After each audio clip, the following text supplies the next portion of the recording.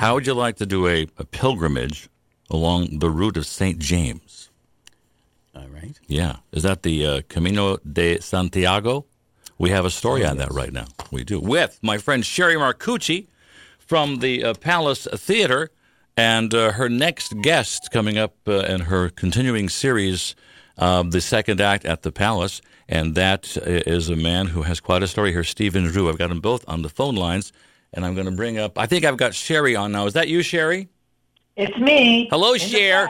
And I'm going to press one more button, and the magic should happen, and we'll have Stephen and Sherry and Tom all together at once. Let me see what happens here. Is that you, Steve? The magic has happened. Tom. Look at that. We are all together on the radio together. Wonderful. The magic is happening before our very ears. And Steve Drew, thank you. Stephen Drew, thank you for being with us today on WATR. Thank you for having me. It's a pleasure.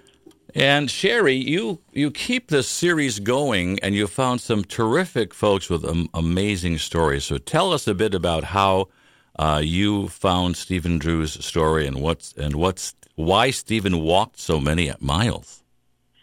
Well, let me answer you by just reading a little excerpt from the back of Stephen has a book called Into the Thin. And here's what the back says. It felt like an emotional crucifixion, a dark year in which a father figure passed, a friend and mentor suffered a terminal illness, one child entered psychosis, another child took his life, and a 14-year marriage ended.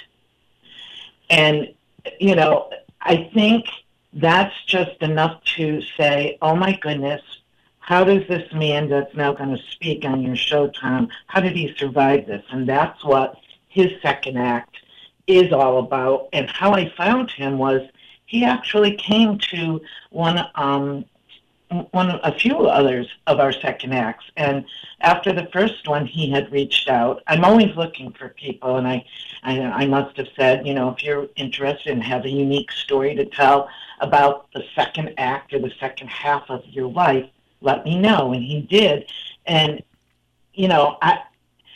there's something, I think, in our second acts of our life. I know for me this is true.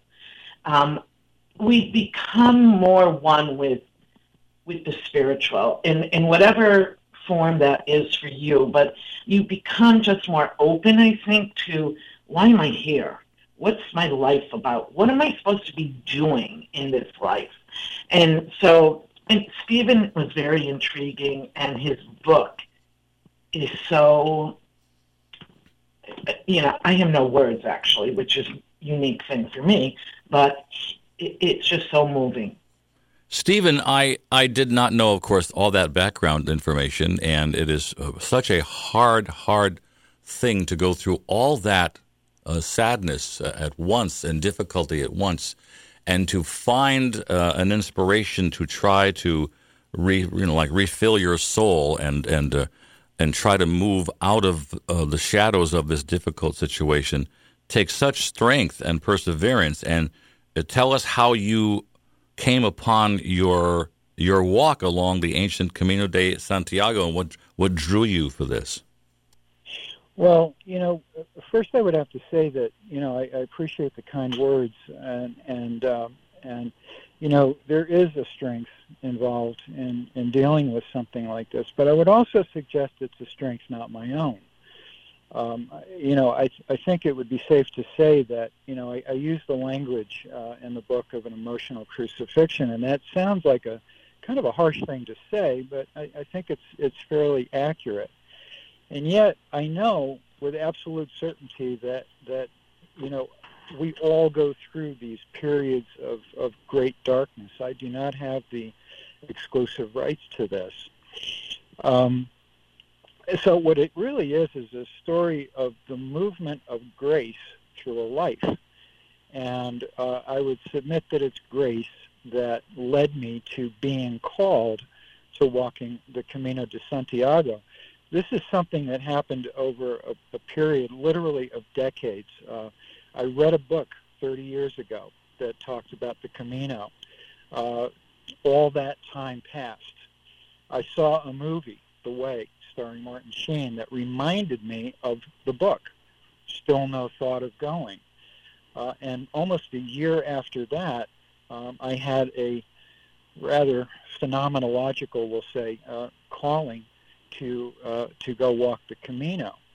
And there, we're talking about walking 500 miles on ancient ground where people have been walking this route for over 1,000 years, and it possesses great energy, and there's great insight to be had and great healing to be experienced.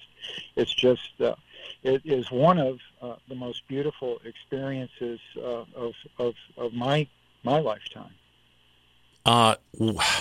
Did you have to train, obviously, to be prepared to do all this this walking and I assume camping and taking care of yourself for the entire time? Did you go with other people? I went alone, and that was generally the theme of my particular Camino experience. There's all kinds of ways to do this. Some folks go in groups, sometimes with a friend or partner. I went alone. I did meet other people, and early in the Camino experience, I walked with others. But for the most part, it was a matter of being in and practicing a certain solitude. As far as training for it, there's an expression on the Camino that the energy of the Camino will provide, and it's odd because I'm a walker by nature, so I do hike regularly, but this is a little different. I mean, picture going for a Sunday afternoon hike with a 20-pound backpack and do about 15 miles. You come home and you're tired. Well, on the Camino, you get up and you do that again, and then you do it again and again. I was 36 walking days to make it from Saint-Jean-Pied-de-Port in France to Santiago de Compostela. So there is an effort in that, and yet there is this energy that and I'm not alone in this. It's almost a universal perception among pilgrims that there's this energy that carries us. It is remarkable. Yes, Sherry, I could hear you. I know you wanted to ask a question. No, I'm just so. What speaks to me is the universality of Stephen's story, and whether I know that the Camino has been a pilgrimage route for over many thousands or hundreds of years anyway, and it is a pilgrimage that's recognized, a route that's recognized. But what speaks to me is that in this looking for a space of solitude, Stephen found himself, and that just blows me away. And the simple act of putting one foot in front of the other brought him to a new place in his life. And when you think back and you think there's like the labyrinth walks that are very meditative, it's the same, I think, and not having experienced it, I'm going to just say that I think that's similar in that the soul, our souls, each one of us longs for this chance to, really look deep within. Stephen, you can speak to that much better than I can at this point, but that's what came across to me. It's very much, I've come to the conclusion, and of course this is just my own sense of things, having gone through this, but that we are all expressions of the divine, and as you were just saying, Sherry, it seeks to express itself through us. It's sort of like where the will of the spirit meets the work of the flesh kind of idea, and it really is a matter of just saying yes to that. I have a friend who's just lives that, say yes to the universe, right?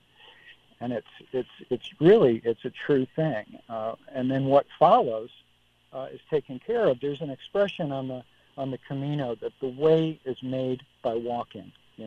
So imagine a walk that is life, and imagine that on this walk, the ground beneath your feet literally fills in as your shoe goes to meet the ground. It's that kind of thing. Ultimately, we come to the conclusion that there's really nothing to worry about here. All is well, right? So that's kind of the Totally amazing. Yeah. Stephen Drew, what is the name of the book that you wrote when you came back from this pilgrimage? The name of the book is Into the Thin, a Pilgrimage Walk Across Northern Spain, and this is probably a good time for me to mention that. When I first considered doing the second act talk, I was determined, and I continue to be determined, that this is not, the classic book talk, right? I always envision this as being something well beyond that. The book's been out since September of 2020. Mm-hmm. So this is in no way, shape, or form promotion. But to tell the story and not mention the book would be impossible. So yes. Hence my conundrum. Well, I was interested in hearing the name of the book for the same reason, because your story is so interesting. And you live in a beautiful, gorgeous spot in Connecticut. It's a great place to take hikes and to walk and to see the countryside. One of the prettiest areas, I think, in the state. But what drew you to do this, the Way of St. James, and brought you to this pilgrimage, to that location? Well, I went through that year that we've talked about, and part of that was the end of my second marriage. So I relocated to Morris, Connecticut, basically because there was a place to live there, and that led to the living of a very, shall we say, uncomplicated, simple way of living, and it was something that was, a necessity at the time. It's turned into more of a preference, but it was certainly a necessity at the time. What led me to walk, the actual experience, is kind of a long story and a little more complicated than we have time to discuss here. But it was an interesting experience, to say the least, and one that had been building literally for decades. The ways of spirit are kind of mysterious, put it that way. This is true, yeah. We're talking with Stephen Drew and Sherry Marcucci of the Palace Theater's continuing series. Second act has been very interesting, and people have enjoyed this series so much. Your second act presentation will be coming up next week, right? March 23rd at 7 p.m. at the Palace Theater. Are you at the Poli Club, Sherry, or are you downstairs? We're in the Poli Club, and what I like about, most of our presentations, we've been able to hold them there because there's an intimacy to a small space. And all the second act stories, some are funny, some have been music, some have been, comic, and some have been very, serious.